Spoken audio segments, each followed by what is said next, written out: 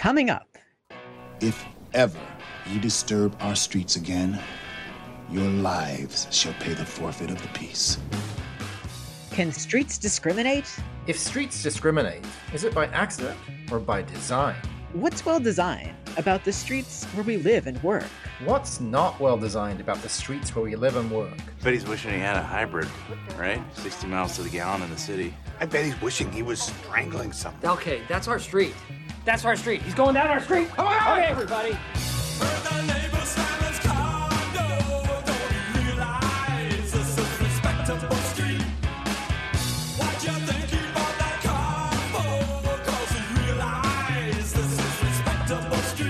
Could the design of our streets be a matter of justice? You don't make up for your sins in the church.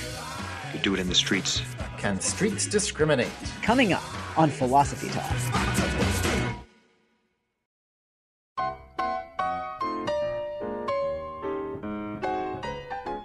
Why is there so much terrible urban design out there? How can we make our streets more welcoming to everyone? Is the perfect city just a mirage? Welcome to Philosophy Talk, the program that questions everything. Except your intelligence. I'm Josh Landy. And I'm Ray Briggs. We're coming to you from our respective shelters in place via the studios of KALW San Francisco. Continuing conversations that begin at Philosopher's Corner on the Stanford campus, where Ray teaches philosophy and I direct the Philosophy and Literature Initiative. Today we're asking, can streets discriminate? Oh, streets can definitely discriminate. I mean, look around you, Ray. The toxic power plants in poor neighborhoods, public transit that only serves some areas, buildings that no one in a wheelchair can access. Well, yeah, that's just bad design. Doesn't discrimination have to be on purpose? Well, okay, so what about park benches designed so homeless people can't sleep on them? Or freeways deliberately planned to separate the black part of town from the white part of town? Yeah, those are better examples. But what are we going to do about it? Oh, that's simple. Just hire some architects to design the ideal city, then build it. Easier said than done. What if the ideal city is good for the people, but it's bad for business?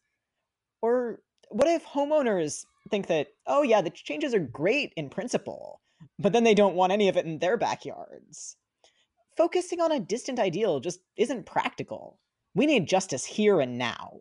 Look, I love pragmatism as much as the next person, but we need a clear idea of what we're working towards. Oh, please. How is an elite group of architects even supposed to know what an ideal city looks like?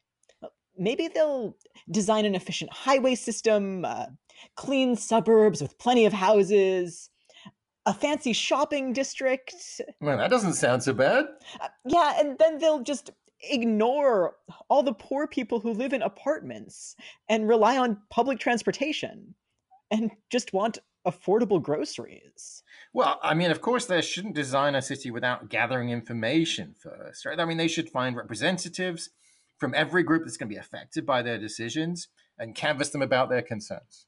Okay, so suppose your architects go and they interview a bunch of people and they make a list of all the things the city needs, like affordable housing, public transit, parks, racial integration, environmentally friendly design.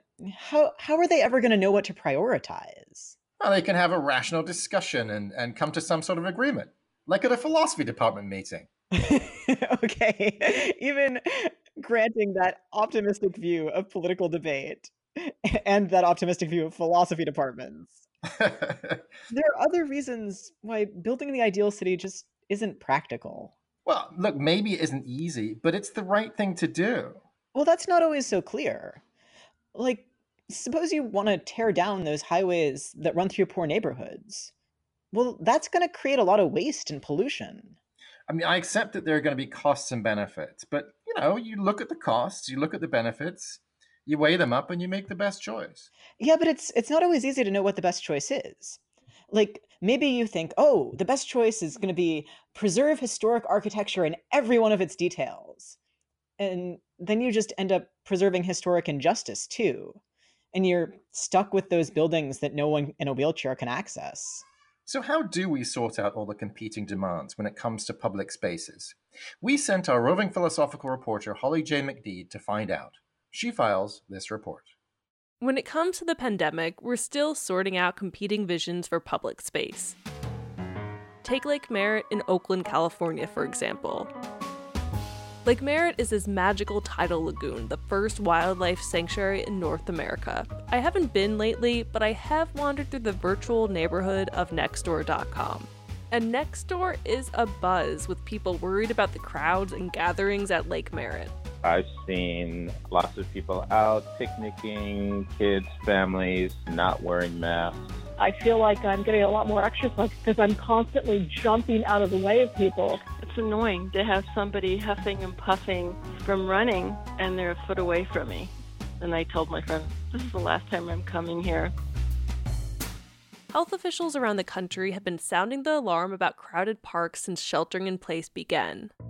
But during my travels on Nextdoor, I also meet Christina Beach, who speaks of her endless love for Lake Merritt, especially now. I've got construction going on every single block. I work from home, so I basically have to go escape to the lake just to have a refuge from the noise. And she worries that new rules and citizen policing could make people feel unwelcome at the lake. Weeks ago, she overheard a woman at the coffee shop pleading with a police officer to deal with the crowds. I'm just frustrated that people aren't thinking of positive solutions that preserve what the lake is, instead of thinking about ways to make it a private front yard.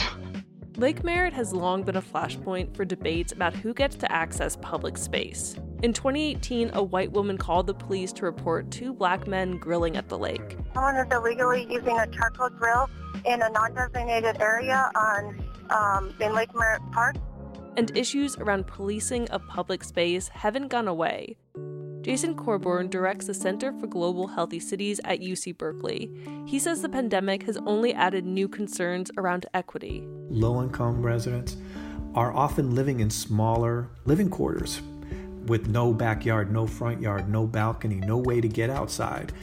They may be in an unhealthy home that may have toxic mold or lead or other things that we're not addressing. Corborn says not everybody lives near a well-maintained park, and that's partly because of the history of how and where parks were created. Parks emerged largely as a result of elite visions of contemplation spaces for the wealthy, as if people in urban areas would get to the great wilderness of the West with a little microcosm in their urban area. Activists, mostly women, fought to make parks enjoyable for more people. Instead of strict, quiet spaces that catered to wealthy adults, parks became places for children to play. But there are still people who aren't well served by the parks near them. When you've got a park that's built by expert planner designers, it very rarely relates to the local culture or practices that people may want. And they often put restrictions on that park, like, okay, no vending or no barbecues. And that's a problem, because part of what people want out of parks is a social space. They're places where we interact with people. That's healthy. Still, during the pandemic, officials worry about the crowds. Boston, Minneapolis, and Oakland have closed off certain streets to cars to give people more space. But Corborn says that's not enough. To say, okay, now just go out and play in the street, I think really ignores the role public spaces play, to create health, but also, to give people a sense of place and a sense of home and ownership. In the meantime, Lake Merritt regulars like Christina Beach say there are ways to go outside and stay safe. A couple of times a day, Beach puts on a mask and braves a walk out of her apartment to the lake. Sometimes joggers get too close, so she freezes, ducks, and then gets out of the way. And often she plops down on a park bench and watches the community in motion from a distance. I feel very grateful that I live next to a beautiful lake.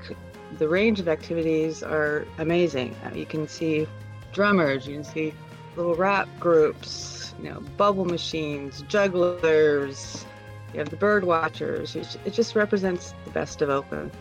For Christina and others, outdoor spaces can be both soothing and mellow and kind of a minefield, but it's one that she and so many others will navigate for the sake of getting outside.